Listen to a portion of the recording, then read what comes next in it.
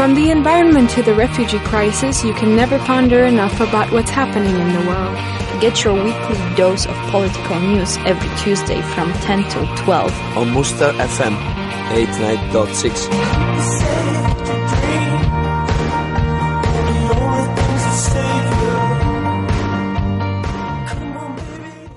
Hello, dear listeners. Today we are in our World Politics program, and here there are four of us. Elen. Hello, dear listeners. Me, Anastasiya, and I would like to welcome our new two guests in our politics program, Adam. It's a pleasure, thank you. Thank you. And Pia. Hello. Hello. And as I know, Ellen would like to start, and her topic is about one princess with a tragic story. Please tell us more about it. Thank you. I found this information last December, and it was a pity because I couldn't share with you. I didn't have a world politics programs, and firstly I was very happy about it, but then when I wanted to share it was a pity. But what happened actually? It's a story how to be a princess and how to suffer being a princess. This girl, her name is Latifa, daughter of Sheikh Mohammed bin Rashid Al Maktoum. Amazing name. Yeah, but he's the king of Dubai. Now. Yes. He is the current ruler of one of the richest countries in the world. And she was, hopefully she is, his daughter. And in December, her video was published on the internet where she asked for help and told her story, a story of her life. She's very, very beautiful, I'd like to say, and she was not covered on the video. She was not like a Muslim woman, and she seems to be very wild. She didn't want to live a life of a princess. She told that in her family they have really a lot of children, and for example, even with the name Latifa, she has 2 siblings. So there are 3 in total, and she is the middle one. And when she was born, she couldn't stay with her family, with her mother, because a sister of her dad liked her, and she took her to her apartment, to her house. Honestly speaking, it's a palace. It's not an apartment, a house, how we imagine it. But she wasn't happy about it. And she could see her mother only once a year, and even not stay for one night. So just to come, to see and go back and continue living with her aunt. And then when one of her brothers was born, he joined her. So he also lived not with his mother, with his family, but with this aunt. And she said that her mother did it on purpose because she didn't want to leave her alone. At least they were 2. It's better than to be alone. So she lived like this. And then what happened? Once her sister, she has a lot of sisters, and once the older one went to England and she escaped. Because in Dubai, all life of women, and especially royal women, are completely controlled. So they are not free to make choice, to make decisions, to change their lives. And her sister didn't want to live like this. She went for holidays to England, and then she managed to escape. She was escaping for about 1 month, and there was a special operation how they caught her. So, security service of Dubai was in Great Britain, checking her, chasing her, and finally they succeeded. They, honestly speaking, kidnapped her in the street, and she was screaming, kicking them, but she couldn't do anything. So it wasn't with the support of British government? No, it was absolutely independent, because Dubai doesn't have really power, responsibility to work like this. What they did after that, somehow they delivered her to France. And from France, she had a flight back to Dubai by a private jet. So nobody controlled, nobody checked. And she didn't have her passport anymore because they took every document. And after that, she was kept in Dubai. She couldn't go away. She was kept in one room, and sometimes also when she escaped, she tried to contact British journalists. So this was a problem for her father as well. He didn't want to allow her to have this dialogue because she could share a lot. And we will know more after a short musical break. From the environment to the refugee crisis, you can never ponder enough about what's happening in the world. Get your weekly dose of political news every Tuesday from 10 till 12 on Mustár FM 89.6.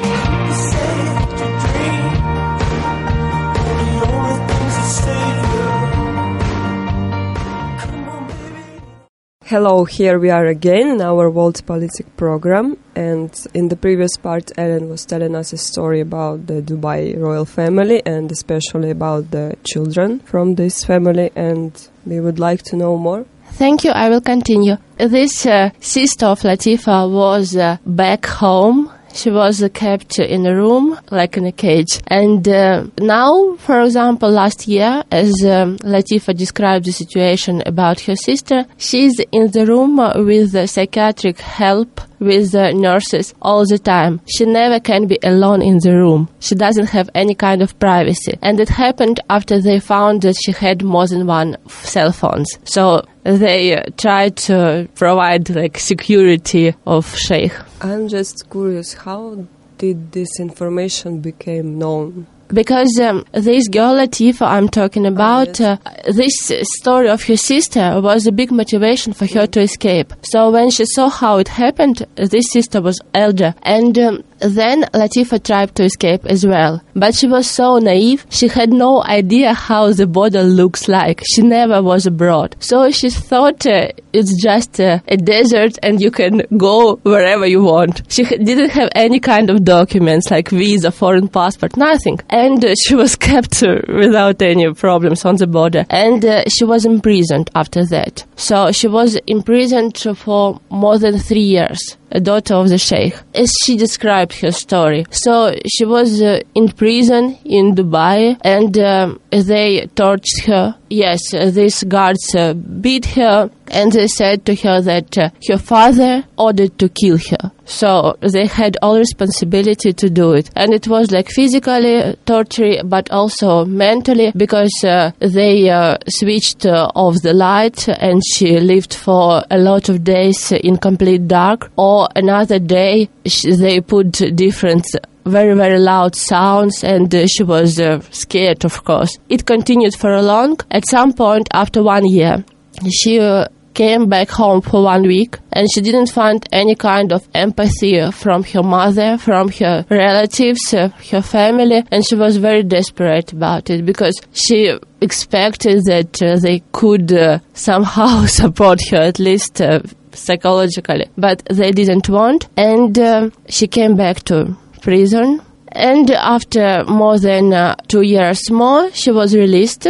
And then she lived in one of palaces also. And all the time she had kind of guards with her driver who should follow her everywhere and tell where she went, what she did, and so on. But she didn't want to give up, and she started skydiving. It became her really big hobby, and she did it with a team of international people, because not only local people, not so many of them are fond of it. And there she met one girl, Finnish one, and they became after time friends. Also, this girl was a trainer of capoeira, so she started taking classes, and time by time they became closer. Also, she says that after prison she couldn't trust people at all, because it was very difficult, and also her family didn't want to support her, so how could she trust anybody else? And she spent mostly time with animals,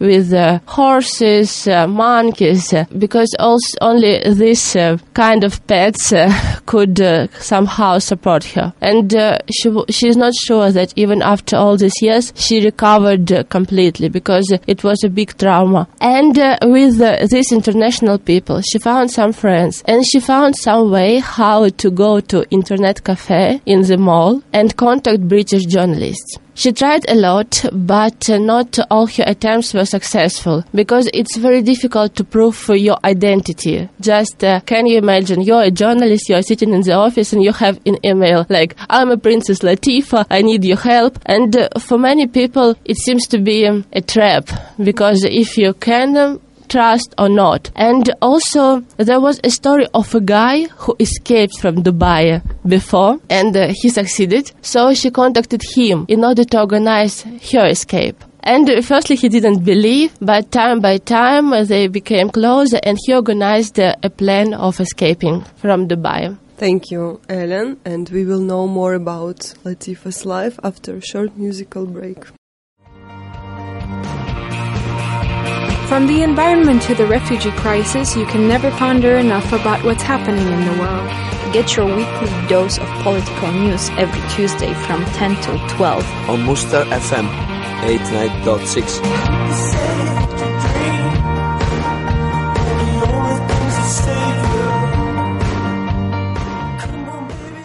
Welcome back, dear listeners, and finally we are going to the last part about Latifa's life, and we are curious to know more. I hope it's not final part, but nobody knows for sure now. So this guy who was British, who managed to escape from Dubai before, how he did it? He went to Oman, then by boat to neutral water of Indian Ocean, and then to India. From India he had a plane to UK. So it was more or less their plan. And in her case, they decided to organize similar. So with her friend from Finland, they met very early in the morning, but it was normal because usually they did it like this in order to go skydiving or some sport activities. So it was completely normal. But then they went by car to Oman, and from Oman there was a boat which was waiting for them. And it was a yacht, not a big boat, but this team took her and they went to India.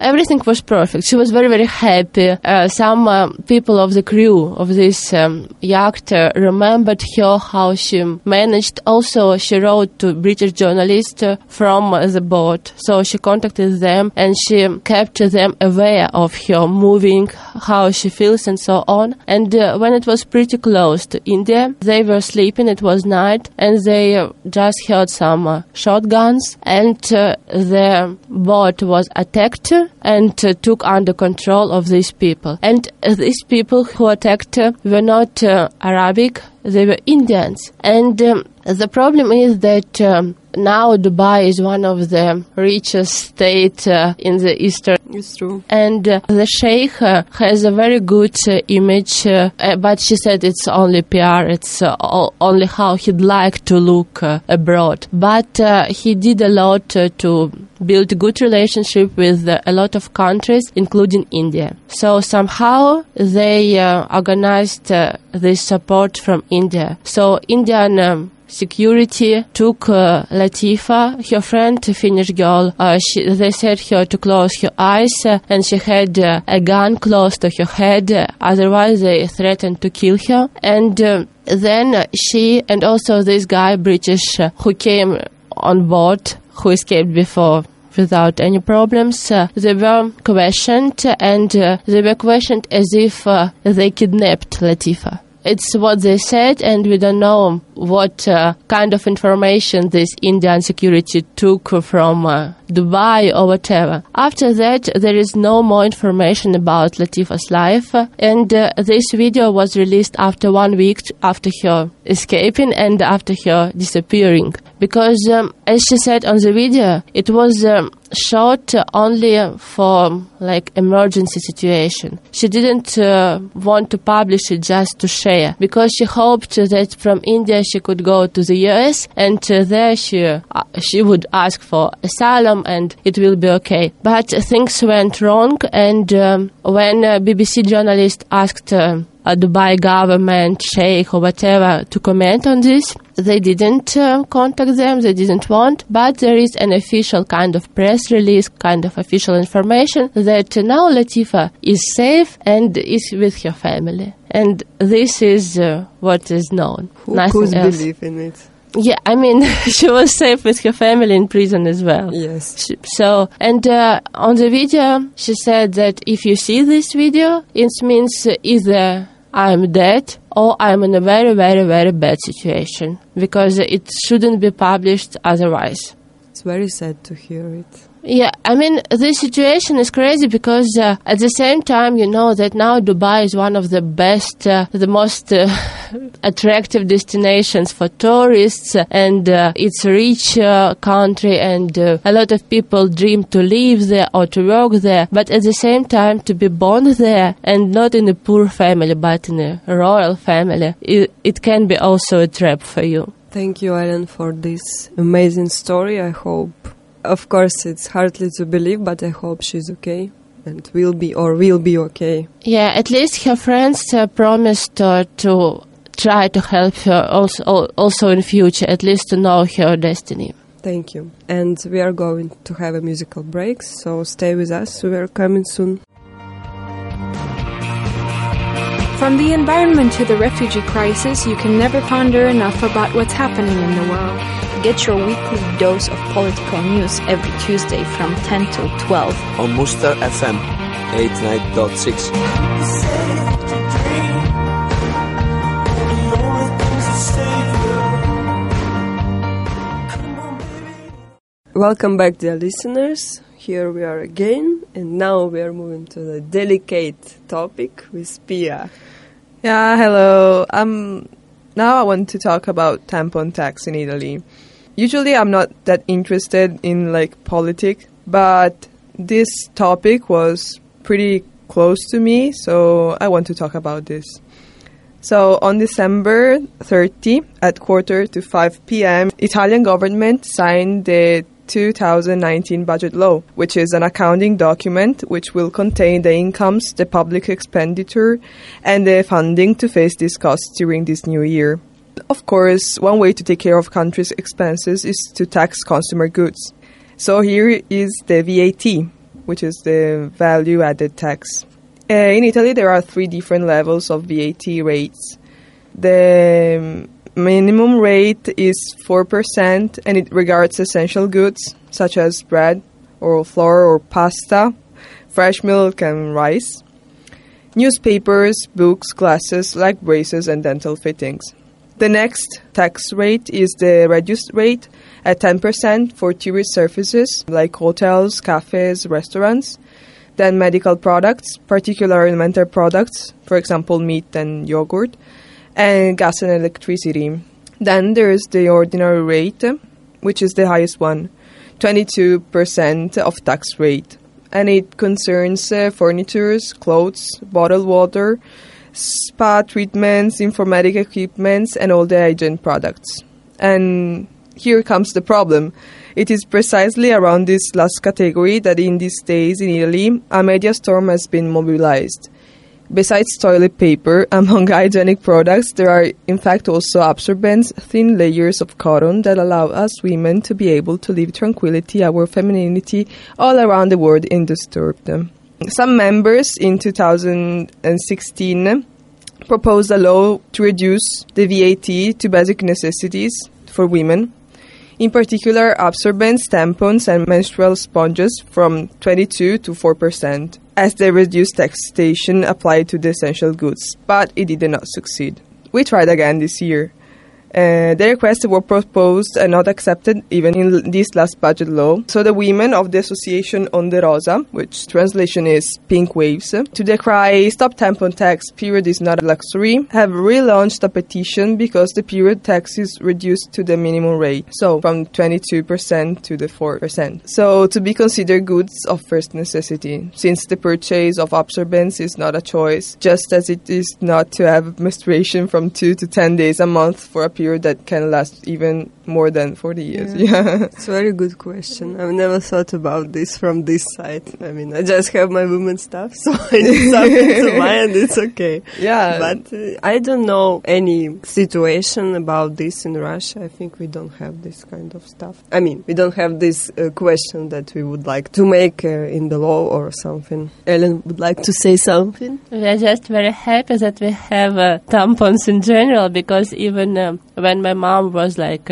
15, 20, and she lived in the USSR. They didn't have any kind of normal feminine hygiene. They had, they did it themselves, so it was handmade kind of feminine hygiene, and it's not really cool. Yeah, exactly. That's why I think it's pretty important to Italian girls, at least, to make these things cheaper, because it's not that expensive, okay? It's kind of affordable, but still it would be better to be cheaper, even because they changed the tax rate on truffle from 22% to 5%. It should be like more expensive. Come on, tampons, absorbents should be cheaper than truffles. So like, I don't know. Yeah. They it's our priority. They made this example, and you said a good thing that it's not our choice. So yes. Yeah, exactly. And even because this thing, buying absorbents and tampons, it's not just a girly thing, because it afflicts the whole family, because you have to buy them, so it's a cost for the whole family, not just for the single girl. Oh, good point. Okay, thank you, Pia. We will know more. We will go deeply with this topic after a short musical break. Stay with us. From the environment to the refugee crisis, you can never ponder enough about what's happening in the world. Get your weekly dose of political news every Tuesday from 10 till 12 on Mustár FM 89.6.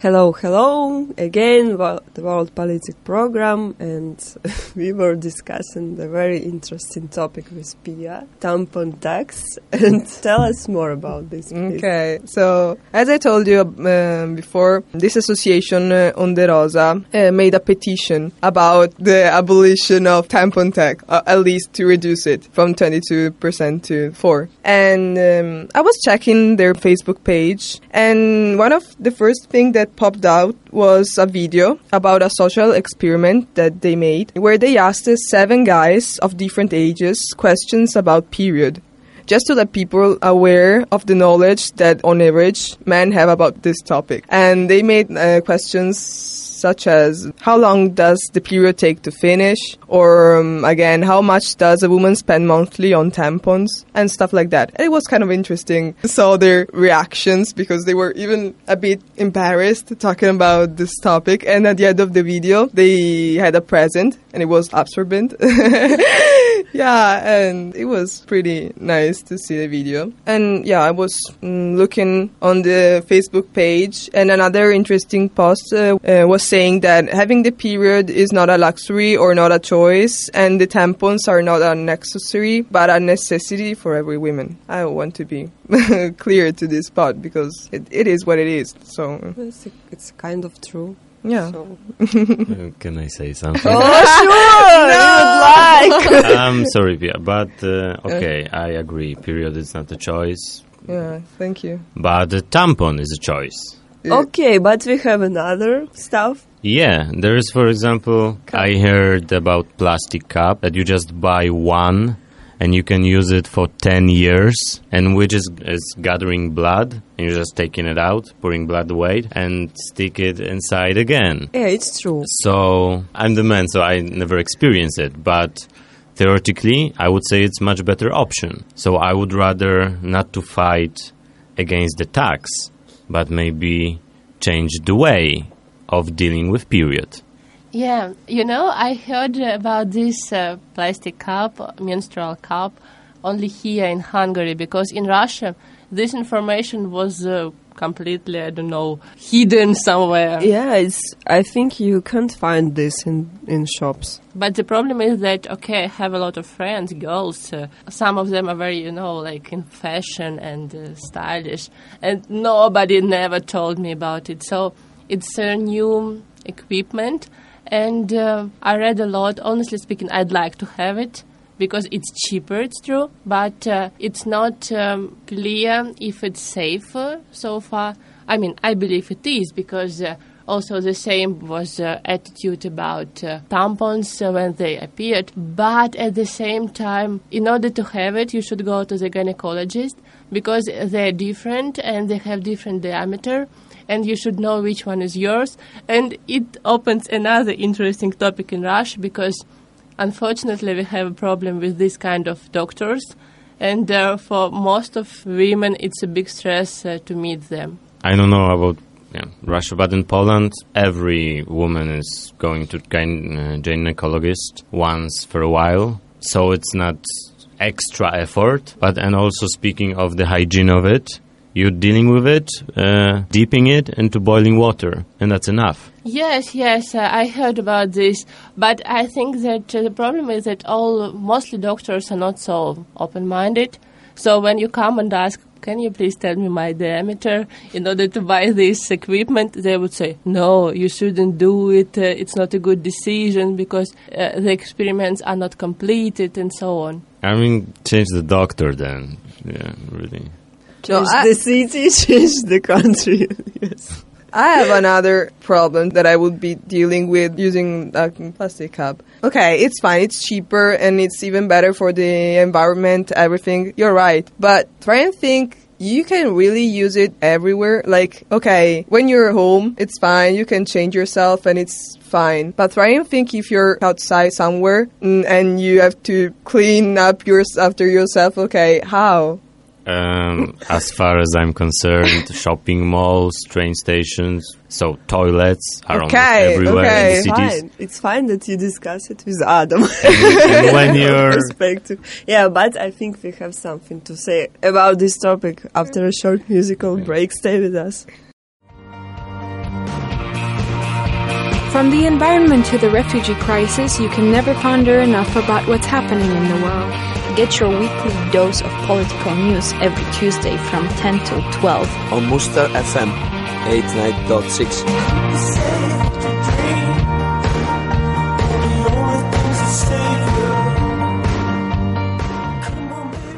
Welcome back to our world political program, and now it's very, very interesting topic about tampon, menstrual and other stuff, and we had a little fight between Adam and Pio. Please continue, guys.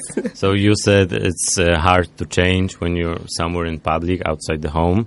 And I would say toilets are almost everywhere. That's true, but you said that you should boil in hot water in order to be sure that you won't hurt yourself. Okay. Yeah, but... Yeah, so you can really boil something wherever you are. Yeah, but think before. Prepare it when you're at home. For example, after period, you boil it, clean it, and you have it prepared. And then you can bring it everywhere with you. No, but she means when you need to change it, like to empty it. You know that it's filled and at some point you should empty it. Yes. And it's very difficult to do in the public toilet Exactly. where usually the sink is in a common space. Yeah. Oh, sorry, girls. Yeah, it would be disgusting, come on. Yeah, who cares? Come on. Okay, you can pour it into toilet, in the cabin. And no one will you need see. to clean it. Okay, you can buy wet wipes. Also, But disinfect gel. And you put it after in your vagina, sorry. Because this stuff. This gel is based on alcohol, which evaporates quickly. So you just wait a little bit, it evaporates, left the cup dry. Just think about it. During 1 week, that, for example, women have her period, she put an alcoholic stuff inside of her body, and it's not good. I'm saying you're not putting any alcoholic stuff inside your body. Okay, so the alcohol evaporates. Yeah, okay. And there's no more alcohol on the cup. It's very, how to say? Cheaper, better, modern, and nice. No. Okay, I can feel your point of view, but since you're not a girl, you can't have voice in this. Okay, no. I cannot deal with this argument. I don't know. Just try to feel us. If we are saying that maybe it's not better, but it's cozier, like using tampons and absorbents. Trust us. I've never used a plastic cup, so I'm just wondering how it would be like to use it. Me too. The problems and the pro and cons. Also, yeah, I heard about it here in Hungary, and it's a problem to go to a gynecologist here, because can you imagine whom I should take with me, which kind of my coordinator, mentor. Also, I had a lot of them, and they would translate, so it's crazy. Yeah. But I think in Russia I will do it, and also maybe I don't think that you can buy it like in a shop. I think only on the internet. In Russia, you mean? Yep. But buy it here. But I don't know my diameter. Ah, my God. Okay, this is another question. But I think, yes, by the internet you can buy it. Anyway, it's very uncomfortable period during the month. So please let us have a choice. Of course, yeah, of course. But it's not a problem that only afflicts Italy. So don't worry, Italian listeners. Okay, we're not alone. In fact, there are some European countries where the tax on these products are even higher. Do you want to try and guess which countries? USA. No, European countries. Northern Norway. Norway, Sweden, and Denmark. Okay, they have. I didn't expect them to. They're rich. Yeah, that's true, but still, I don't know. In fact, the tax rate on these products is 25%. It's disappointing, I know, but not as much as being Hungarian and knowing that here is even worse. Wow. Guys, in Hungary, tampon tax rate is 27%. And I can feel it with my budget. Yeah, me. So you spent all your money for this. Yeah, now you know where my money are. So yes, speaking as Italian citizen, we might not be the worst, but we should follow the lead of Spain, for example, which from 2019, female hygienical products will pass from 10 to 4%. And same happened in England, where in 2015 the tax rate passed from 20 to 5%. Thank you, Pia, for this information. I will think about it later. And we would like to go for a musical break. Stay with us. From the environment to the refugee crisis, you can never ponder enough about what's happening in the world. Get your weekly dose of political news every Tuesday from 10 till 12 on Mustár FM 89.6.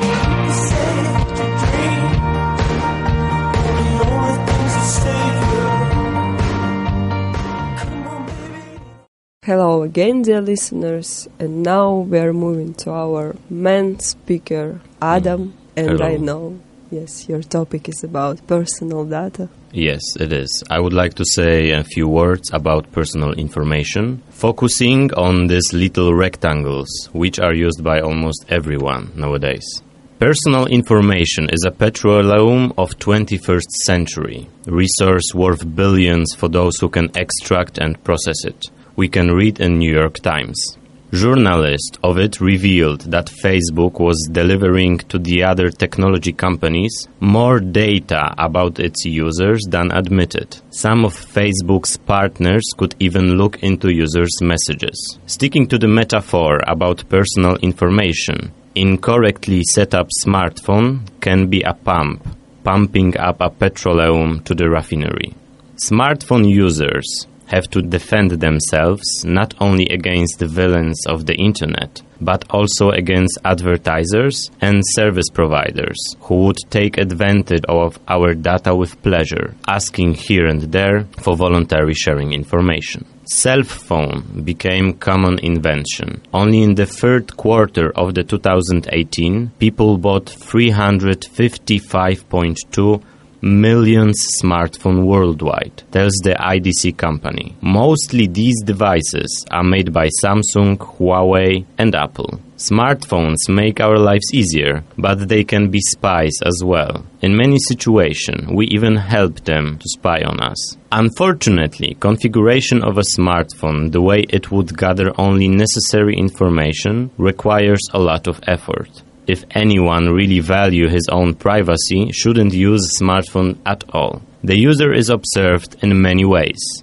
by many companies, by an operator of infrastructure for mobile telephony, by the device's producer, by the operating system, and finally by the applications. Tells us one of the creator of the Polish webpage niebezpiecznik.pl, who wants to stay anonymous. It is a web portal, but also a company who is trying to hack servers of another companies, trying to look for the errors in their defense before real hacker will do that. The biggest eyes on our personal information have the advertisers. No one is watching users to find out about an intimate details of their lives, because no one is interested in some random person, but to earn as many as possible money on the advertisements which are directed to that person. Profiled advertisements are better and more valuable. Well, it is necessary to gather information about users. Explain an expert from niebezpiecznik.pl. Potentates on the internet advertising market are two companies, Google and Facebook. Group M Agency, leader of the media group which belongs to WPP company, calculated that in 2017 about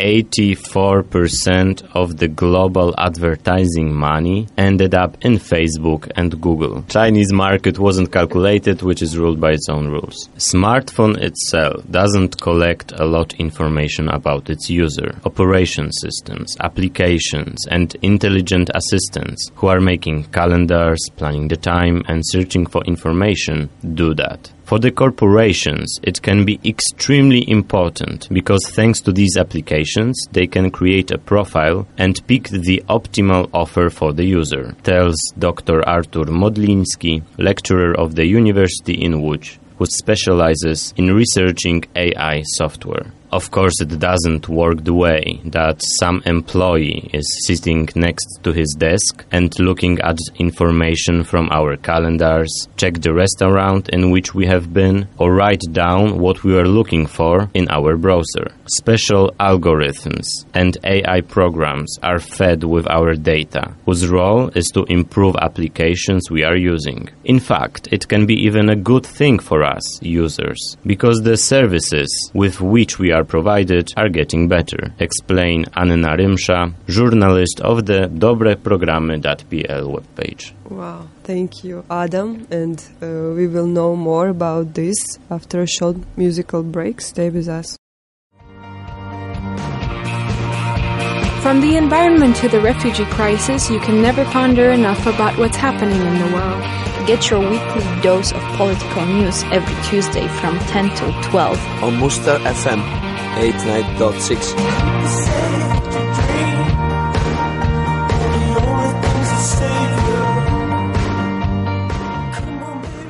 Welcome back, dear listeners. Ellen said to me, just introduce Adam. So, Adam, yes, please continue with your interesting topic about personal data, about protection and how companies can steal our information. So I was speaking about sharing information through our smartphones, and we are just sharing with the details of our lives for the better comfort. Speaking of the applications, these are thousands of them waiting to be downloaded for free in the application stores. We are not paying with the money, but with information, the petroleum of the 21st century. It applies to the emails, navigation, social media, and almost everything else. We should always check the requirements of the applications which we want to install. If a flashlight application requires access to the text messages, we should be alarmed. An application like that can be controlled by cyber criminals, and the best way would be to stop the installation, advises Kamil Sadkowski, danger analyst from Asset Company. It is necessary to configure new device or to check already used one. You need to stay focused while doing that,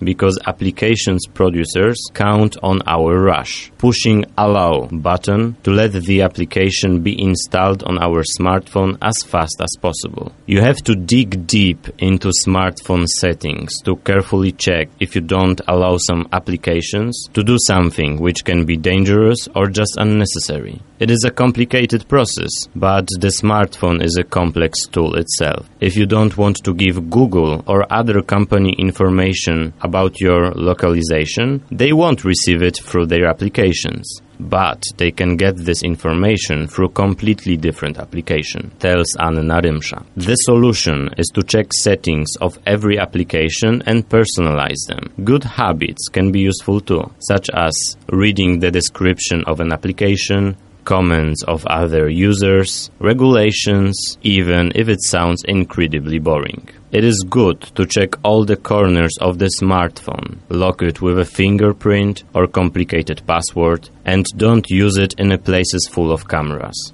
Don't download software from unknown sources or to log into the applications through social media. While entering an application store, it's good to switch on alertness, which is literally worth a dime. In the moment in history where cyber attacks are taking place every day, on the market there are no winners and losers. On the smartphone market dominate Google, owner of the Android operating system, which can be found in Samsung, LG or Huawei devices, and Apple, with iOS system in iPhones. Applications who prey on our data exist, of course, in both systems. App Store came to life in 2008, and at the beginning it had only about 500 applications. Nowadays you can find there more than 2 million. If you are an Android user, you can download applications from Google Play, in which there are even more applications. Programmers are checking all the applications before they will become available in the store for the hidden dangerous code, but some of them can get through. Hackers are making applications who are taking control over the smartphone's camera, thanks to which they can spy on the user and his surrounding. And only warning signal will be warmer smartphone than usually. Or software which can send them information about what we are typing while logging to a bank, for example. At the end of the last year's November, 22 applications were removed from Google Play, which contained viruses. And these applications were downloaded 2 million times before they were removed. The virus was working in the background, wheedling money from advertisers and stealing personal information. Users ended up with destabilized system and weak battery. One of these applications was Innocent Sparkle Flashlight. Thank you, Adam. Adam just given us the information how our phones can be spying. I hope you will tell us more about short musical break. Stay with us. From the environment to the refugee crisis, you can never ponder enough about what's happening in the world. Get your weekly dose of political news every Tuesday from 10 till 12 on Mustár FM 89.6.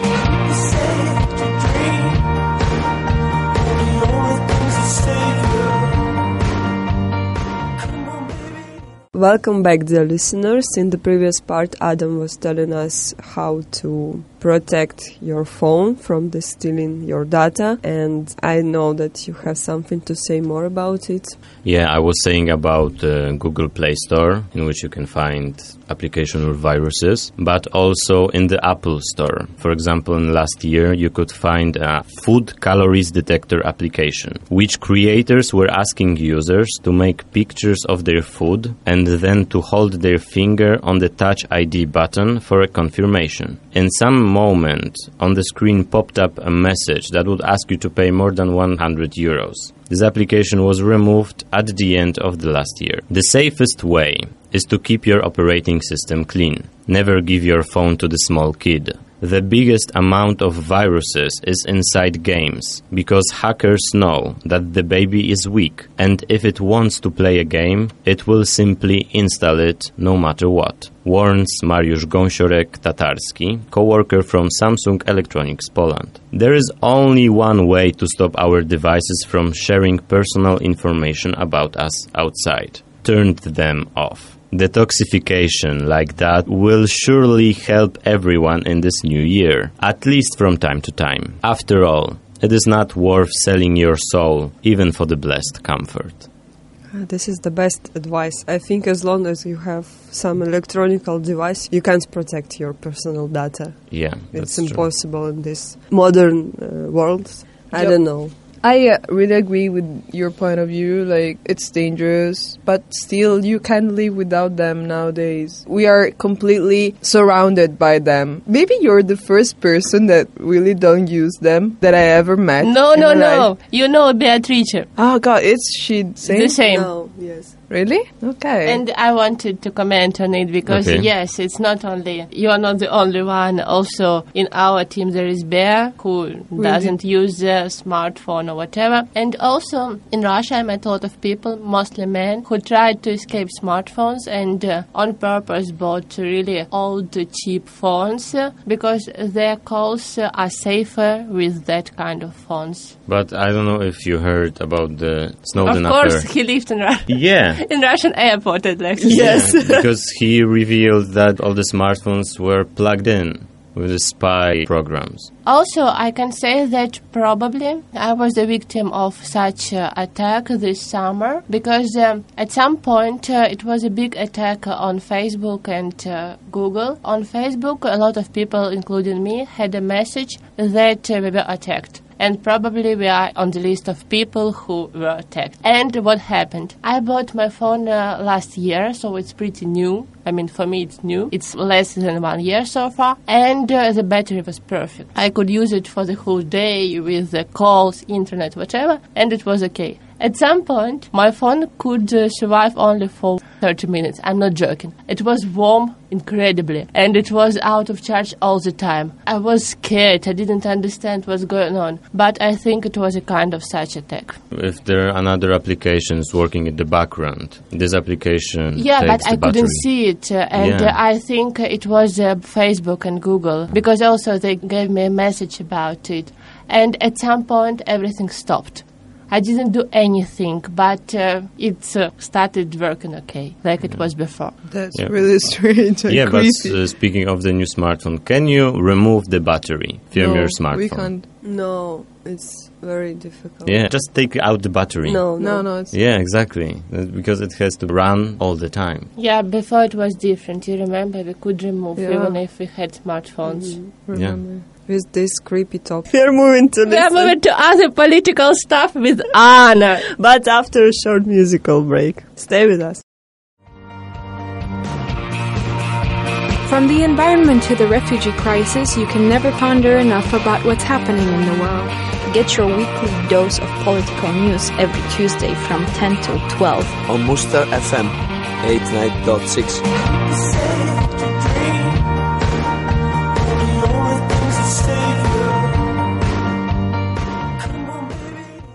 Hello, dear listeners. Again, there is World Politic program, and now this is the final part, and I'm going to speak about Armenian-Azerbaijan relations. And first, my question is, do you know these countries, guys? Armenia and Azerbaijan. I know they exist. Yeah, Wow. same here. Thank you. So you don't know anything. Okay. I know a lot. Yes, of course. You're from Russia. I'm from Russia and I've been to both of them, Yes, and you will share your experience. of course, but only after you. Yes, why I chose this topic, first of all, because Armenia is a part of my originality, and the second maybe because it's interesting for me to discover how could be strong the discrimination in the world. And yes, I'd like to speak about the relations between these two countries, and they are neighbors. And now, at that moment, there are no diplomatic relations between Armenia and Azerbaijan. And also, I'd like to say that these countries are near Turkey, Iran, Georgia. So you can imagine where is it, I think, I hope. Yeah, but Azerbaijan is a little bit more lucky because it has the The sea. way to the sea, yes. Armenia is surrounded by other countries and has no way to the sea. So these countries has no relations because of mostly because of the Nagornyi Karabakh conflict. The neighboring nations had formal governmental relations between 1918 and 1921 during their brief independence from the collapsed Russian empires as the First Republic of Armenia and the Democratic Republic of Azerbaijan. This relation existed from the period after the Russian Revolution until they were occupied and annexed by the Soviet Union.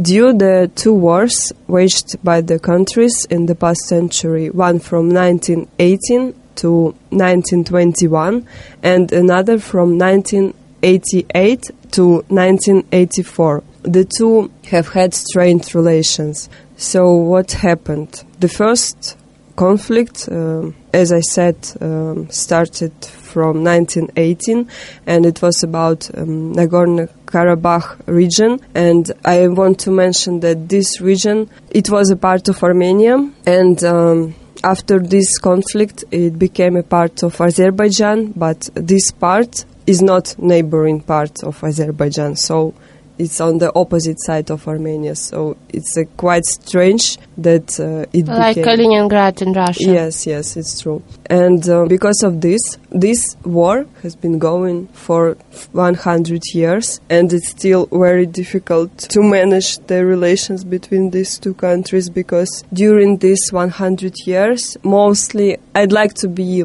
objective, but it's difficult because, as I can see during some internet searching or during some information that I'm getting from other people, and I think mostly from Azerbaijan, it comes this strong hate from Azerbaijan people to Armenians. And now there is in Azerbaijan a very strong xenophobia, Armenian xenophobia, and even it's not allowed for Armenians to come to Azerbaijan.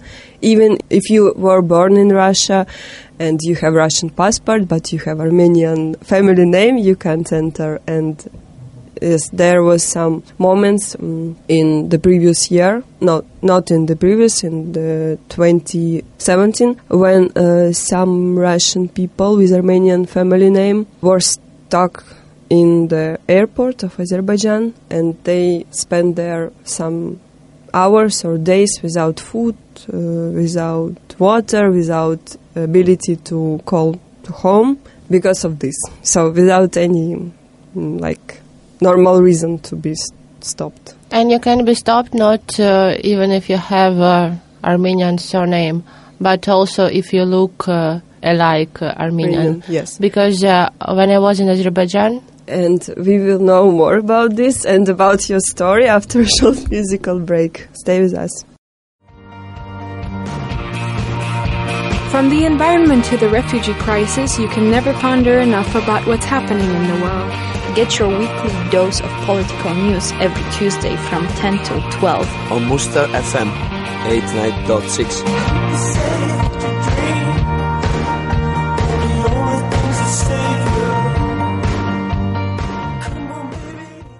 Here we are with my topic about Armenia and Azerbaijan, and Elen would like to tell us her... Yeah, I'd like just to add one story I faced with... when I was in Azerbaijan, of course, I have a Slavic appearance, I have Slavic surname, whatever, and I met a girl, she was from Northern Ossetia.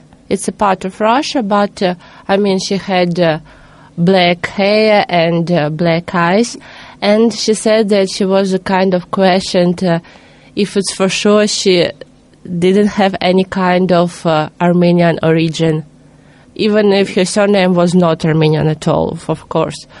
So, yeah, she should prove it, and they asked her, what is full name of your grandmother, what is full name of your grandfather, and so on. And then she was allowed to come. Yeah, it's true. Even like this government, not the government. Kind of security control. Security, yes. They try to go deeply in your story just to be sure that you're not from... that you don't have the Armenian originality in the past. And it goes, this xenophobia, Armenian xenophobia goes from the government from the educational materials during the studying in the school. Children get this education and get strong feeling that Armenians are enemies and they are bad nation and the stuff like this. So this is very sad to realize it. And 2 years ago I had relations with one guy. His father from Azerbaijan, and he has Azerbaijani family name.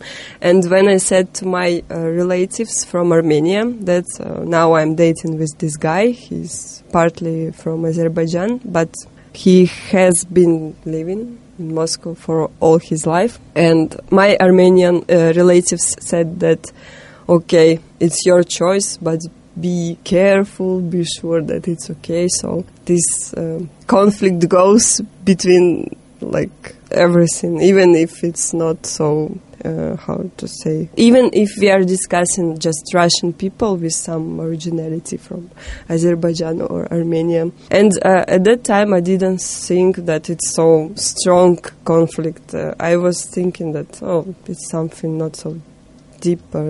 But after that I started to find information and read about it. And now I was searching some Armenian videos in YouTube about Armenia, about culture and such things like this. And there were a lot of comments from Azerbaijani people with a lot of anger and without like any reason, because these videos were about some other stuff, just some, I don't know, some cultural, Armenian cultural. And this is absolutely ridiculous to see how people can hate other nation, and that it goes from the government. And this is very sad. I can say that in Russia we don't know how deep the conflict is because it's not on the surface. We have never heard about it. But when I came to Armenia first time, I found out that yes, this conflict exists and it's still very active. But when I came to Azerbaijan, it was even worse, because in Armenia you can feel that people, Armenian people don't like Azerbaijani people, yes. And it's a long story. But in Azerbaijan, they really have classes at school. I met with a very nice guy. He was our guide, and he was pretty educated, polite, whatever. But he told us, being completely serious, that Armenian people came to Nakhichevan, this city in Nagornyi Karabakh, and they killed pregnant women and so on. But I know that this is a kind of political PR war. You know, we have the same, or pretty the same, unfortunately, with Ukraine, yes, it's true. And we will know more about this after a short musical break. Stay with us. From the environment to the refugee crisis, you can never ponder enough about what's happening in the world. Get your weekly dose of political news every Tuesday from 10 till 12 on Mustár FM 89.6.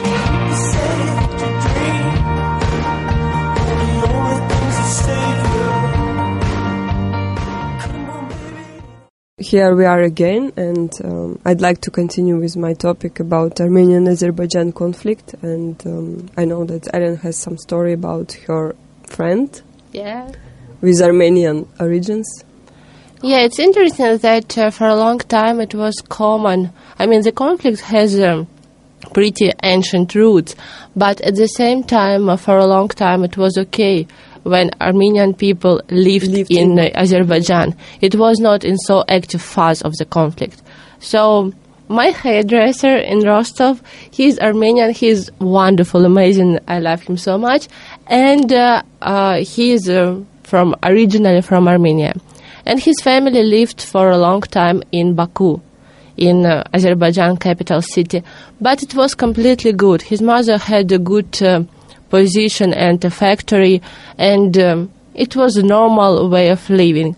But at some point, when the conflict came to this active phase with Nagornyi Karabakh, they started having problems.